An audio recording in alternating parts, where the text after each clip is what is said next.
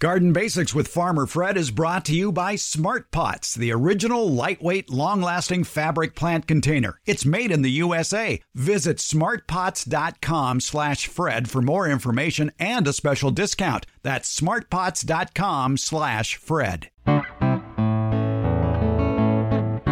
Welcome to the Garden Basics with Farmer Fred podcast. If you're just a beginning gardener or you want good gardening information, well, you've come to the right spot. Welcome to part 2 of our 4-part series, The Greatest Hits of Garden Basics with Farmer Fred of 2022, and this is part 2. The 4 parts include the top 10 most listened to segments that ran last year. In part 1 last week, we talked about tomatoes, and that included choosing the easiest to grow varieties, pruning tomato flowers, the best tomatoes for containers, and battling diseases. And one in particular, blossom end rot. If you're a backyard tomato grower, go back and listen to episode 248 for lots of great tips on growing tomatoes.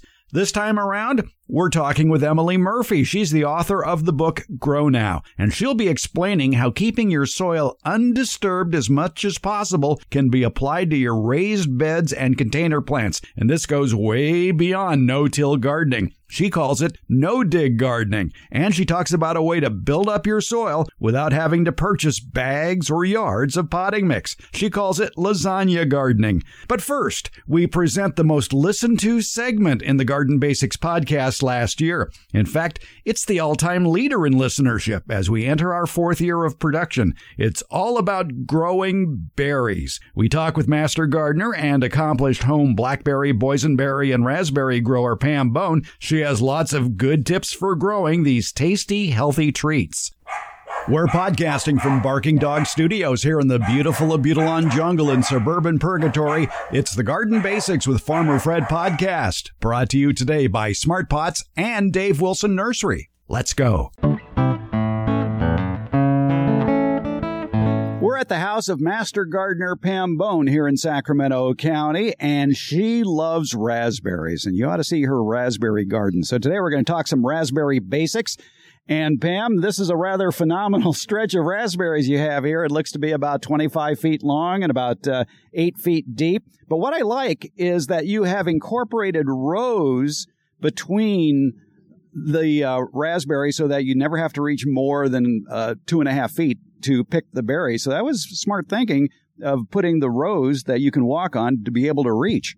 That is really critical. Actually, it's really difficult. Otherwise, you don't get into the middle to harvest. It's hard for pruning later on. It's hard for pest control. It's really important. So what we did is we have some raised beds. They originally were 2x6s. They've sort of disintegrated over the years, but the soil has built up, and then between those raised beds, then we put down a lot of mulch. And over the years, it's raised up as well. And so what we have is pathways throughout the whole area, and you can reach and pick and harvest, and it's really easy to get to it, and it makes it a lot easier than a big solid block, and that is really important. How adaptable are raspberries to the United States? Are there zone limitations? Well, some people would tell you that they can't grow raspberries in Sacramento, that they have a really horrible time. And we've been growing raspberries here at our house for practically the whole time we've lived here, which is nearly 42 years. And there are certain varieties for certain locations. So you have to know what will do well here. You also have to know kind of location they require too. How much sun can they take? You know, you have to have sun in order to produce the berry itself. But here in our area, we have been planting Heritage and Oregon 1030, and those are varieties that are adapted to the heat. And the Heritage variety is still available everywhere. My daughter grows Heritage in Washington, in Pullman, Washington. So these are what we call the fall bearers or ever bearers, and they are a little bit different variety than the kind that you put up on a trellis and all, which actually they're much easier to prune and that. So yes, just go to your local cooperative extension or your nursery and find out what varieties are adapted to your area and what are their growth habit, and do you want that kind of growth habit? How much work are you willing to do with training them and pruning them and everything? So we've adapted very well here and produce huge crops of berries.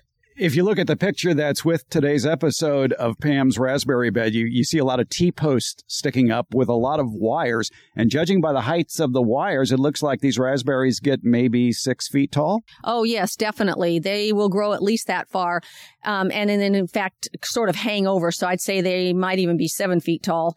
They grow beautifully in our area, in the location that we have, and very vigorously. And we found that this system maintains them without having to do a huge trellis system, because what these are, they are pruned down, not to the ground, but to basically brown sticks in the winter months.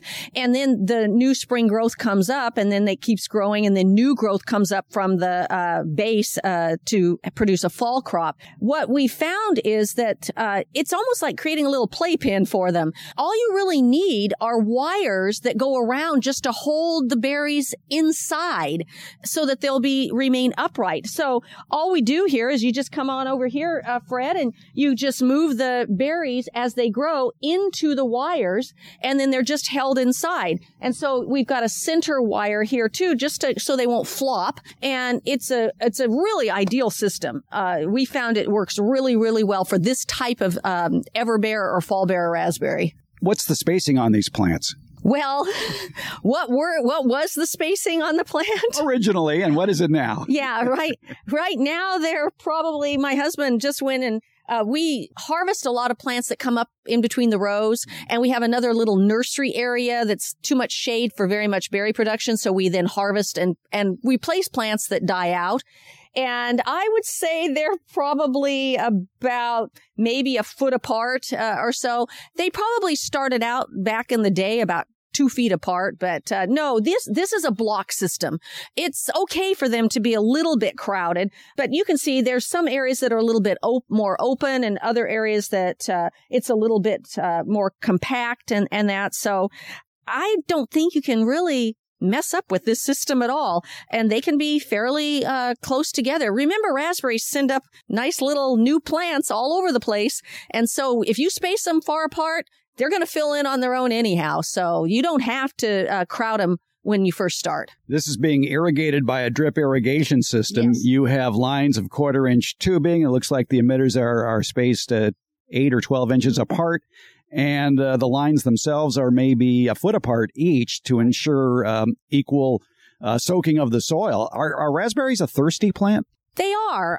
They do need even watering, regular watering. And we did find out kind of the hard way. We've always used a drip irrigation system, but back in the old day, before they had pressure compensating inline emitters, we had this laser tubing, and it just really produced a lot of water. And we wanted to be more efficient. And so even though it was on a drip system, we wanted to change to these new lines. And we found out we've got to put a lot more of these in here because these plants are thirstier than we thought, and that laser tubing was putting out a lot more water.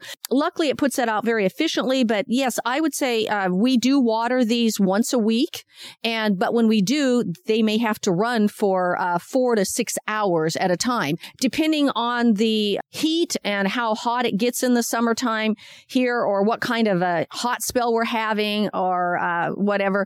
We may then turn it on twice a week, but not run it quite as long. So I adjust it. But right now it's set for once a week, and I believe it's on for 4 hours. All right. It's springtime when we're recording this, so those would be spring hours of irrigation. Exactly. Right. And we increase it. What we want to do is increase the amount of water that is put on at any one time, so we're not doing any shallow irrigation. These roots are not extremely deep at all, not like a fruit tree or anything, but you do want to wet the soil down at least a foot to 18 inches and keep it moist. And we mulch.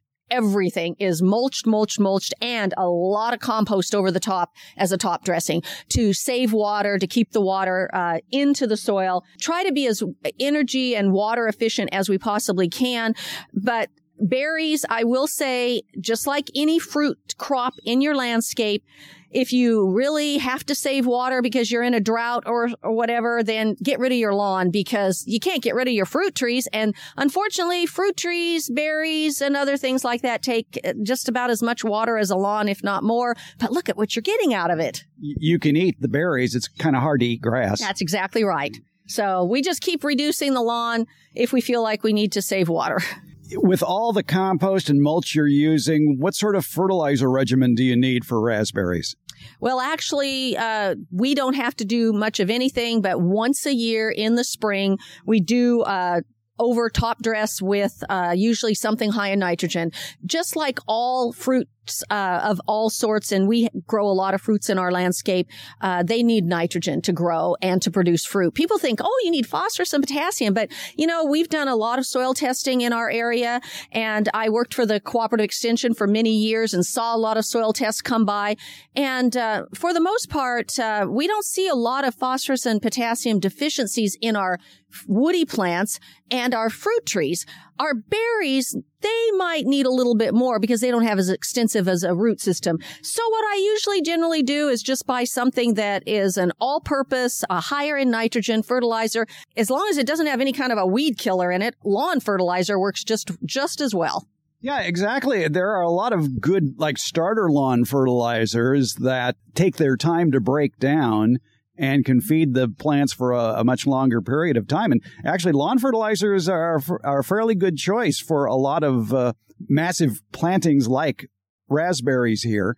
And also, like you say, as long as you avoid the weed and feed products and just stick with the feed products, you're okay. That's true. And actually, this year we did put on a lawn fertilizer. We went out and purchased, we needed some more for the lawn itself. And so I thought, well, let me look for one that is high in nitrogen, but has a little phosphorus and potassium and a little P and K in there. And that'll be good for the berry plants. We also, in addition, grow boysenberries as well. And so I needed something that we could do for those as well. And then we can just use the same old thing on our citrus and our apple tree and everything else. One fertilizer makes it a lot easier. Raspberries, harvest time is when, and how do you harvest them, and how long can you store them? Well, the berries, this particular variety, now remember, these are the two crop variety, and a lot of people may grow raspberries that only produce a spring crop. This one also produces the fall crop. It's Heritage, right? Heritage is the one that you can find in the nurseries now, and it's pretty much everywhere. I think they sell it all over the United States.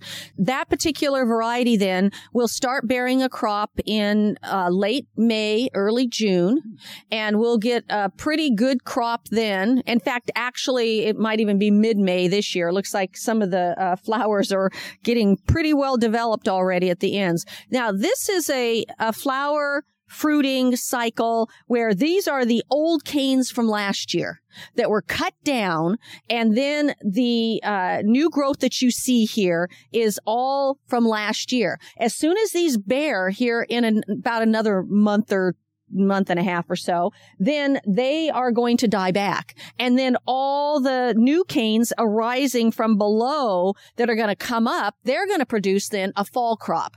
And I will say that it's kind of unpredictable, but most of the time our, quote, fall crop, and I should say fall with quotes around it because really the crop starts in August. Oh. And it'll go till Thanksgiving easily in our area, unless we get a really cold snap. So when that stem has produced berries, that stem should be removed? We usually wait until it starts to look really dead and looks like it's not productive at all. And then we, cut it out. And the reason is we used to just leave them, but we found out that we had that mite problem when we had a little bit of drought stress. And we found that if it's too crowded, you don't get the air circulation, the leaves get dusty and dry, and mites love that. And we just found that it was easier just to remove it, open it up, and get rid of it. And then it left a lot of opportunity for the rest of the canes to come up and grow. And then those come up, then they fruit, and we get a great crop. I say the heaviest crop is mid-August to the end of September, a great crop. And I put up a lot of jam. So my husband has to pick. He does all the picking. I do all the putting up. My husband calls himself the gardener. I'm the horticulturist. We used to work together on a lot of this stuff, but now he's got me in the kitchen, putting all this stuff up. He then will harvest about every 5 days, because if you don't, two things will happen. The fruit will get soft and mushy, and then it'll stop producing. But the soft and mushy attracts a fruit fly that goes to our cherry trees as well here. And we haven't had a real problem the last few years if you're really careful with keeping it up. But sometimes if you let that particular fruit fly go wild here, it will infest the fruit with unknown little white maggots until you're making your jam, and all of a sudden there they are. So, and especially the fall crops. So we have to be really careful and really religious about getting rid of any fruit that's too soft or decayed or whatever. And picking the raspberries, can you pluck them or do you have to cut them? No, in these you just pull right off. They pull off very easily, and not a problem at all. And in fact, when we get down to the boysenberries, same thing. You can just pull them right off. You don't have to cut anything. And they're very easy to pick. They're not too, they're a little bit thorny, but, a little bit of prickles on them, but not too bad. What does Mike the gardener use to store the raspberries as he's picking them? Does he have a big bag, or is he just carrying a bucket? So what I do is I like them because to be in a colander. And so I have a lot of large metal colanders and some plastic colanders. That way there's more broad surface area. He brings them into the house then, and I kind of make sure that they are well distributed because I put them in the refrigerator. And actually, raspberries have a very, very long refrigerator life. They can easily stay in a refrigerator without having to put them up to do anything with them for 5 to 7 days and not see any decay or anything, as long as you've picked them without already having a problem with a soft fruit. I try to get to them, though, and put them up if I can within about 2 to 3 days. But if something happens and I get a little behind, it's really producing heavily, I can leave some of them in there. It works out really well, actually. Anything else you want to mention about raspberries? Well, I think raspberries are pretty easy to grow, and they're easy to prune and take care of. They produce a beautiful crop and make fabulous jam. You just have to be careful to attention for making sure you mulch, making sure that they don't ever suffer any kind of a drought. Keep them irrigated evenly without too much water. They are sensitive to root rot, and our soil is a heavy clay soil, and we do have a type of Phytophthora in our soil that does infect our raspberries occasionally. And we then, I've had it actually identified at a state lab to make sure. So what we do is we just make sure that we pull those out occasionally. And then I really watch the irrigation, make sure that we're not keeping it too wet or whatever. But we're still going to get a little bit of it because it's in our soil. And you've got a heavy clay soil, and even just normal spring or winter rains or whatever keeps the soil wet. And as soon as that fungus gets active, then you have to be careful not to keep it too wet. And so it's kind of walking a little bit of a fine line there with the irrigation. But otherwise, they're pretty carefree. Once a year fertilization is it, and the pruning doesn't take much time. And I highly recommend raspberries. They're fabulous, and they taste really good. Well, let's walk over to the other berries and see what's growing. We're at Pam Bone's house here in Sacramento County. Pam Bone is a famous Sacramento County Master Gardener. In fact, she's the original Sacramento County Master Gardener, by the way. And Pam has cultivated a growing passion of hers for over 40 years. Pam loves berries. When we come back, Pam explains how to grow, train, and irrigate boysenberries. You're listening to the Garden Basics 2022's Greatest Hits, Part 2. I'm pretty picky about who I allow to advertise on this podcast. My criteria, though, is pretty simple. It has to be a product I like, a product I use, and a product I would buy again. And you know who checks all those boxes? It's Smart Pots. Smart Pots is the oldest and still the best of all the fabric plant containers that you might find. Smart Pots are sold around the world, and they're proudly made 100% right here in the USA. Smart Pots come in a wide array of sizes and colors and can be reused year after year. Some models even have handles, and that makes them a lot easier to move around the yard. Because the fabric breathes, Smart Pots are better suited than plastic pots, especially for hot climates. That breathable fabric has other benefits too.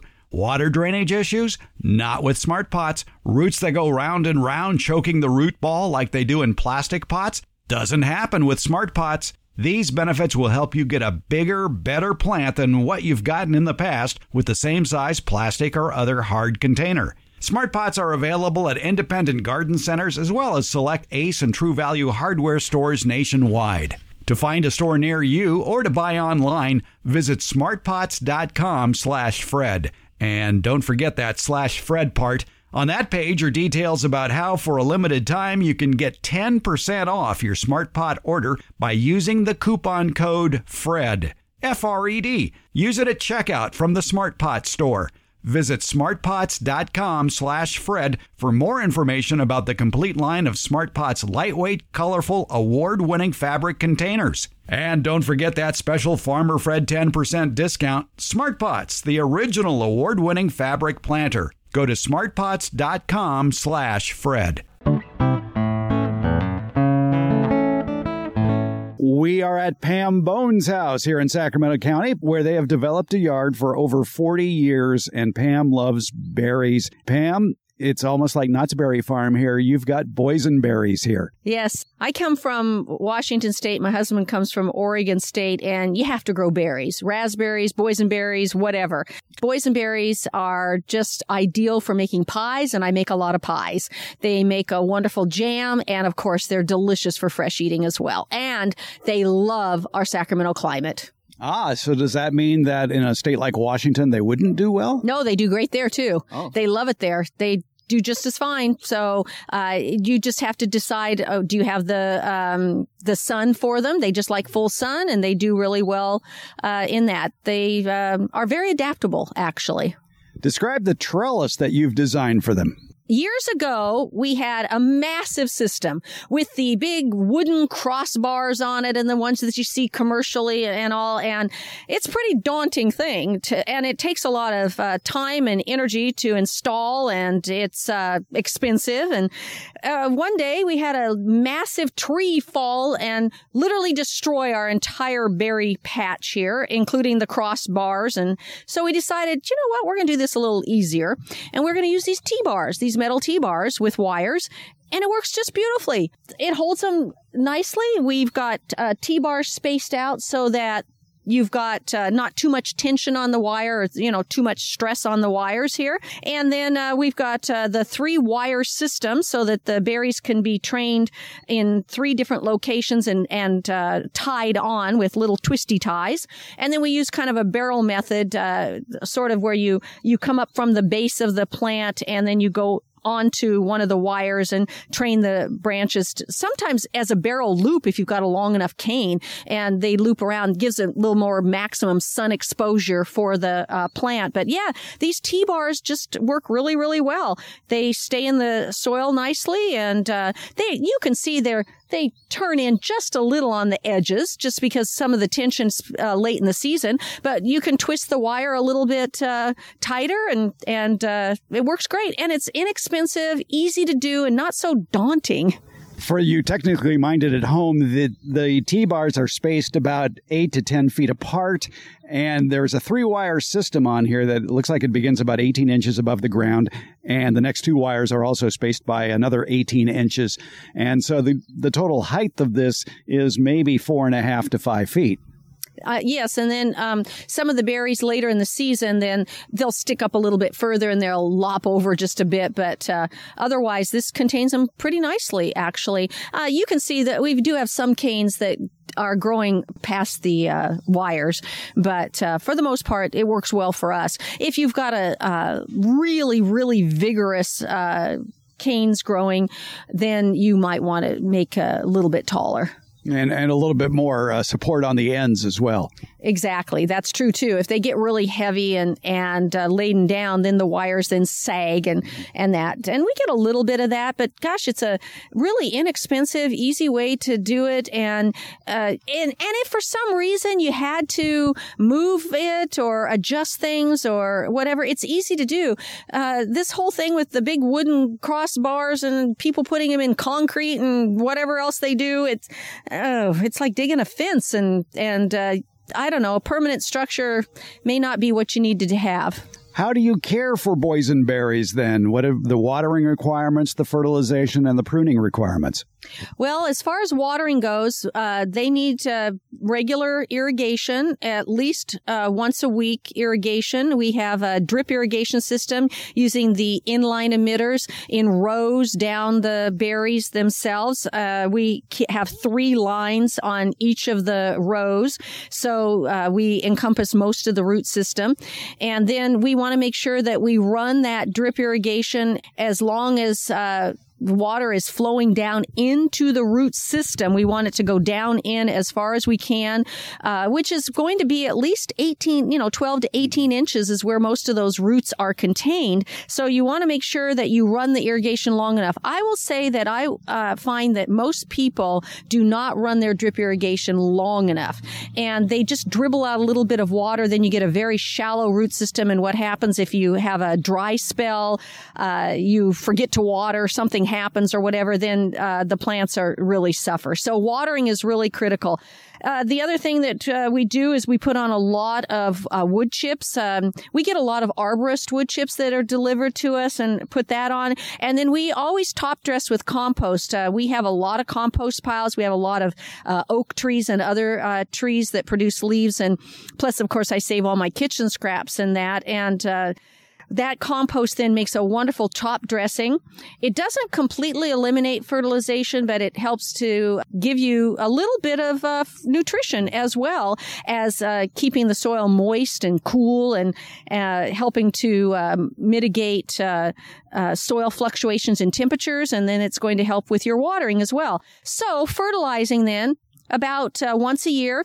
Already did it just a few weeks ago, just as the growth is starting up in usually early March. Then we go in with an all-purpose fertilizer, or in our case, this year and in years past, we often just get an all-purpose lawn fertilizer, high in nitrogen, which these berries need, but it still gives you a little bit of phosphorus and potassium.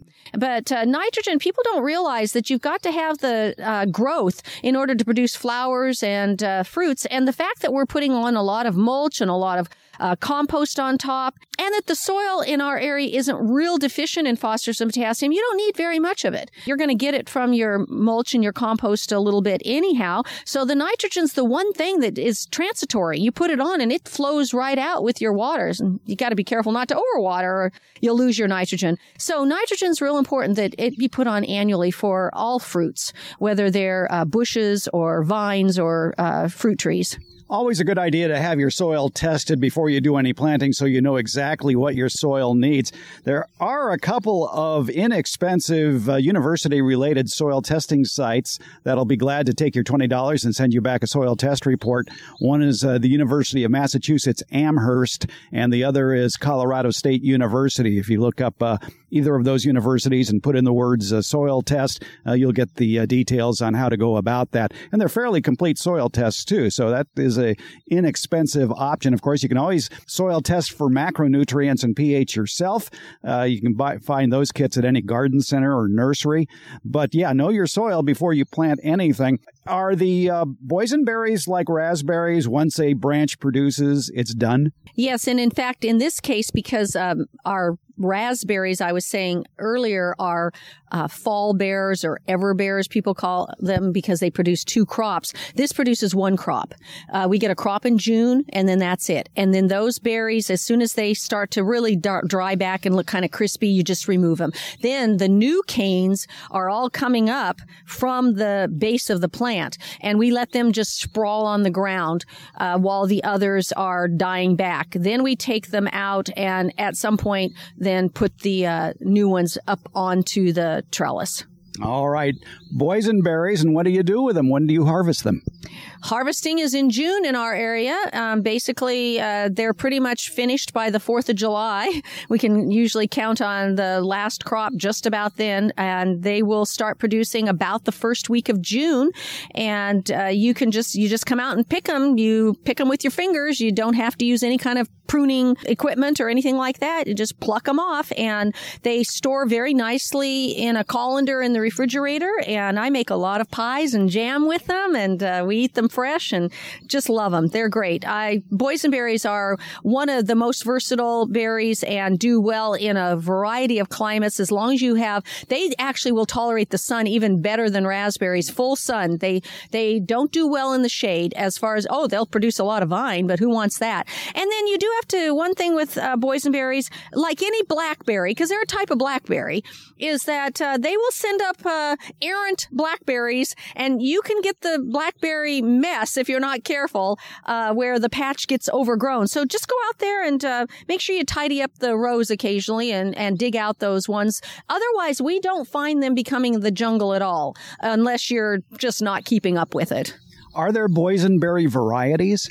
Boysenberry is a variety of blackberry. So there are nectar berries, which some people say boysenberries and nectar berries are the same. There are loganberries. There are alala berries. These are all types of berries that were developed from a blackberry. And then there are lots of just blackberries that are not crosses, but have been also genetically grown to produce different varieties of blackberries. So you can just get an ordinary blackberry. These are a larger berry, a little bit softer berry. I like them because I think they're better for pies and that.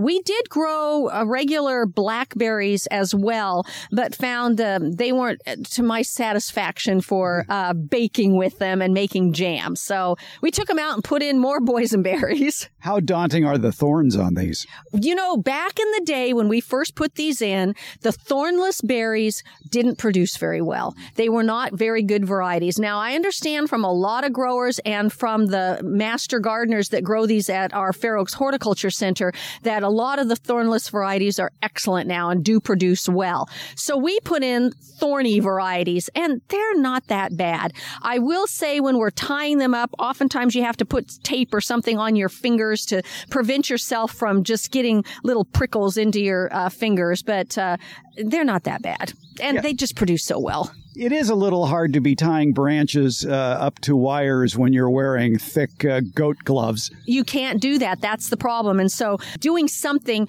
and actually what works actually pretty well now, and I found that I like these, is just the little thin latex gloves you use for just clean up around the house and that. They actually work pretty well for being able to tie with those. And then you can replace them and they're cheap. There you go. That's a good quick tip. We are in the boysenberry patch at Pam Bones' house. It looks to be very delicious. He said punnily. Thank you, Pam. Thank you very much, Fred. I enjoy sharing my crop with you. If after listening to our discussion about raspberries and boysenberries, you're still uncertain how to trellis these fruits, we have links in today's show notes that offer more information as well as diagrams and pictures. The information about trellising berries is from 3 different universities, including the University of California, Pennsylvania State, and Cornell. Again, you can find these links in today's show notes.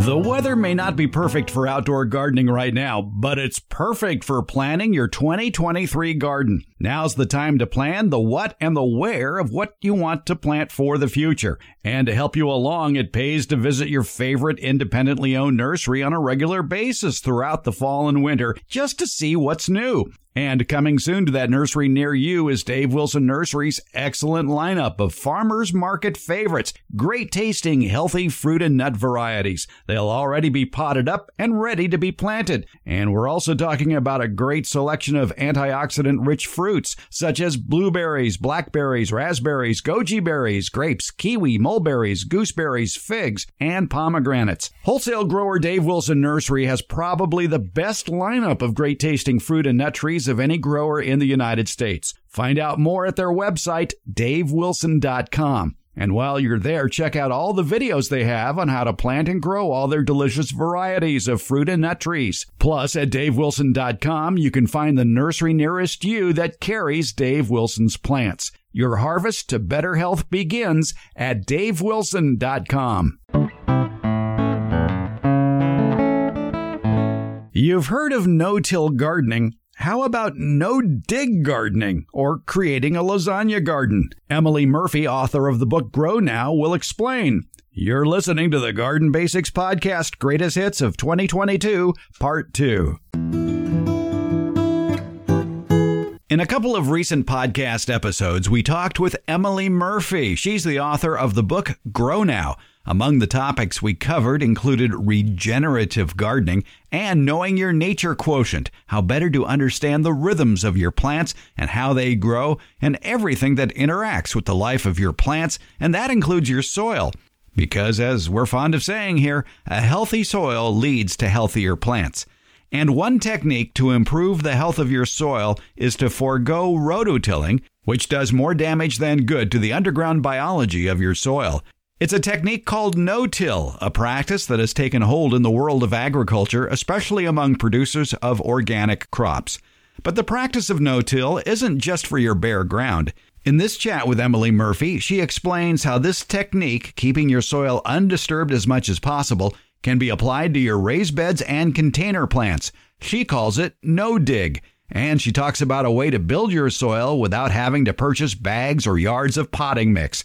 It's called lasagna gardening. And the other way to tackle no-dig is not just by growing in the ground, but it's also to use no-dig techniques in raised beds and containers. The idea there is that instead of sourcing soil, say for a raised bed, a larger bed, the typical rule of thumb is to use 50-50 compost to topsoil. That's kind of the general rule of thumb for filling raised beds. That's fine.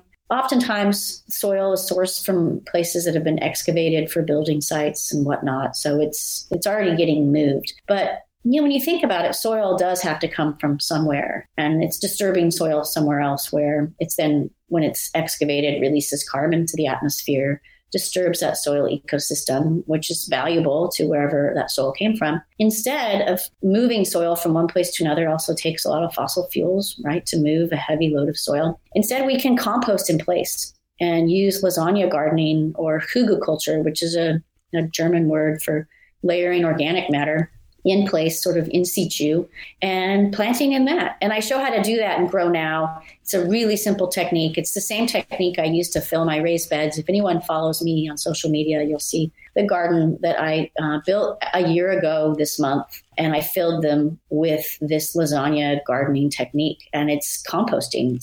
Sticks and twigs on the bottom. So you have your layer of browns, layer of greens, layer of browns, and I save the fine compost for the top. I did have to bring in compost because it was a new garden, and I didn't have time to make any, but I sourced it locally. I'm really lucky. I have West Marin Compost is not far from here. It's about a mile away. I saved that fine compost for the soil surface and planted in it. And 3 months later, I had this incredible start of summer garden, and you can plant intensively, and it's so simple and so empowering. The technique, you're right. Okay, you don't want to wag your finger at someone and say, don't do that. I agree. But at the same time, wow, what a gift to be given to these techniques. Make it so easy and immediately get you off on the right foot towards success. In those raised beds, do you even have to fertilize the plants? I didn't. I didn't. And the only thing I do is I add, this last year I added compost to a few places. Otherwise, I put in a cover crop of fava beans where I wasn't growing greens. I will add a layer of compost with manures in it this spring. And I'm in the process of doing that. I'm a little behind because of the release of Grow Now. Grow Now came out February 1st. And as you can imagine, it's been a wild ride with the bookmaking, and with anything in your garden, you have to prioritize. You don't have time for everything. And I've decided to focus on, since I have the veggie garden in place, I decided to put most of my attention towards the rewilding project out front, knowing that I can get to the veggie garden with time because I'm in California and the growing season's so long.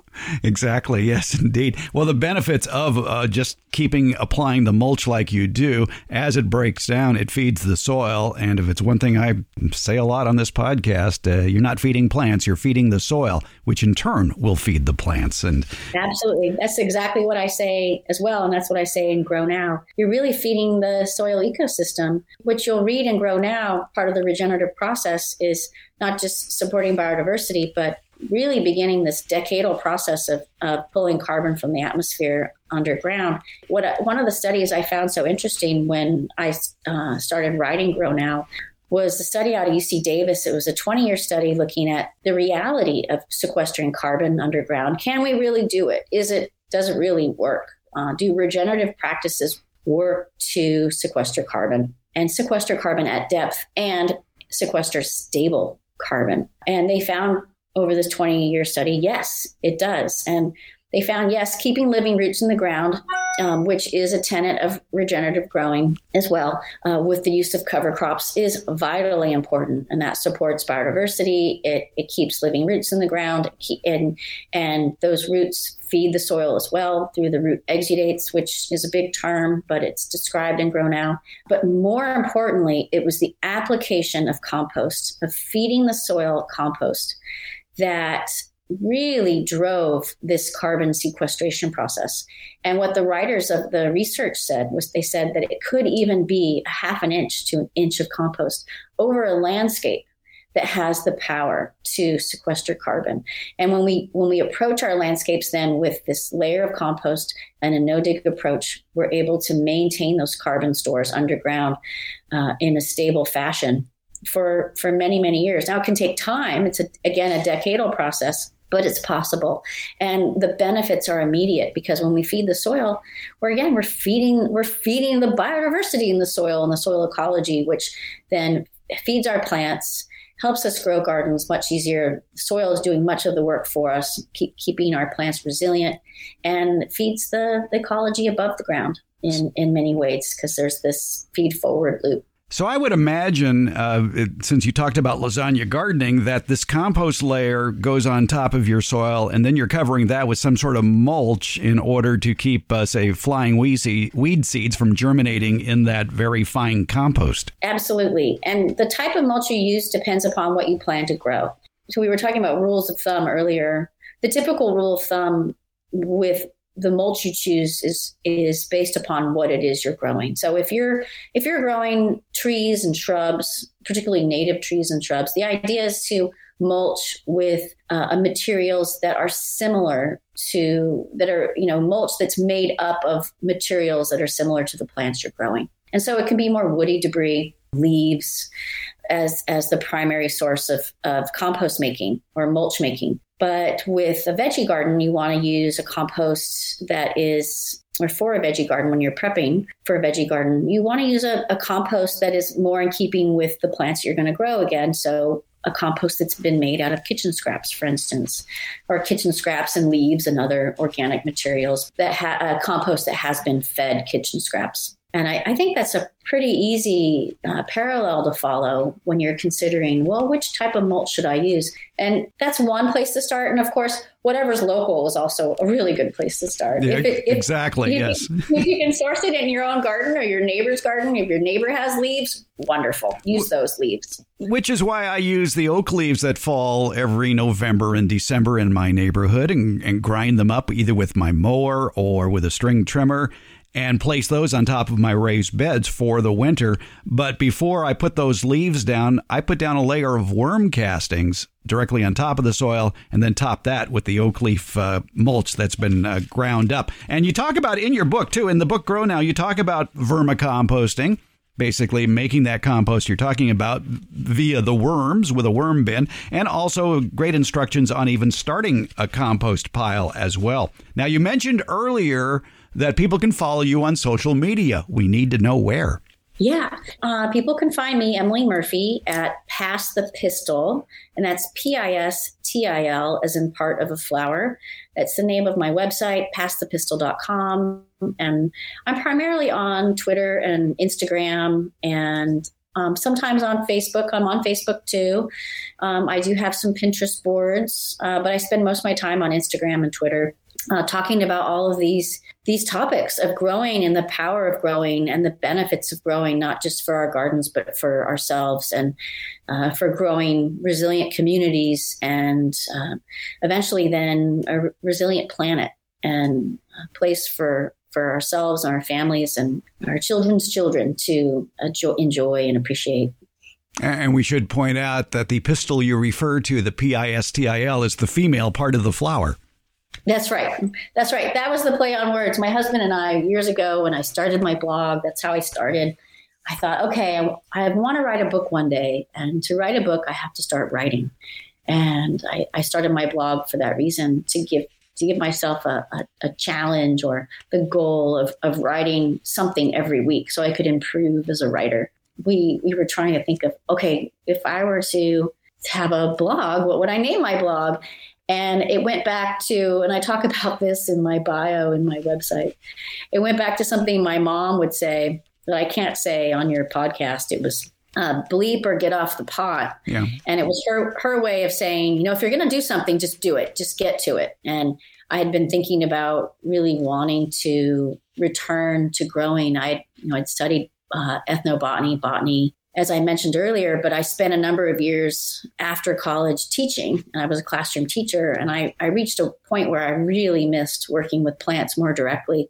I loved being a teacher. I learned so much from it. I think my years as a classroom teacher, I taught everything from 8th grade math and science to multi-age classrooms. But I think that those years as a teacher really helped me take so many ideas and distill them into one book. And Grow Now is so full of a wide range of ideas, and not just the how to, but the why to. And I think that does come from my background. But there was a time when I realized it wasn't enough and I'd had to get back to the plant world. And that's when I started my blog and I studied garden design. I went to the California School of Garden Design in the foothills near Auburn, California, and learned so much there. And that was really my launch point. But Pass the Pistil was my way of saying, okay, get to it. Get to it now. If you're going to do it, you really want to do it, just do it and start somewhere. And this is how it evolved. Grow what you love and pass it on. So grow what you love and pass the pistil, pass the flower and all that you grow and share it with others. Emily Murphy, the author of the book Grow Now, has been with us. We've covered a lot of topics, and there you can find more information in her latest book, Grow Now, available wherever you find your books. Emily, thank you so much for spending part of your day with us. Yeah, thank you. It was an absolute pleasure.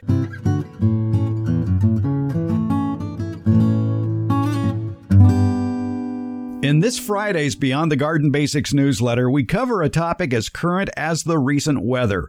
Rain, lots of rain, and your garden. We have a list of do's and don'ts for thwarting pests that become more active with the rain, and also caring for your waterlogged garden soil. And in the podcast portion of the Beyond the Garden Basics newsletter, we get tips from a noted landscape designer on how to drain excess water away from your home and garden.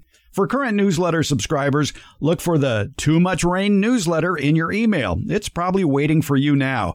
Or you can start a subscription. By the way, it's free. Find the link in today's show notes or sign up at the newsletter link at our homepage, gardenbasics.net.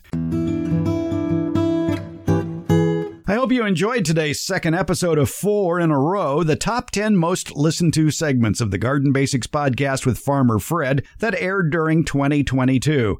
Next Friday, we'll have information in part 3 on how to start your very first garden, which includes tips for longtime gardeners too, just in case you move and you have to start over with a garden, because we'll have tips that you may never have even considered when establishing a garden. Also, we'll have information on how to reuse old potting soil. And then in the fourth and final part of our 2022 Greatest Hits, this will be in 2 weeks, we feature myself and America's favorite retired college horticulture professor, Debbie Flower, with tips for getting ready for your spring garden. It was recorded in front of a live garden club audience.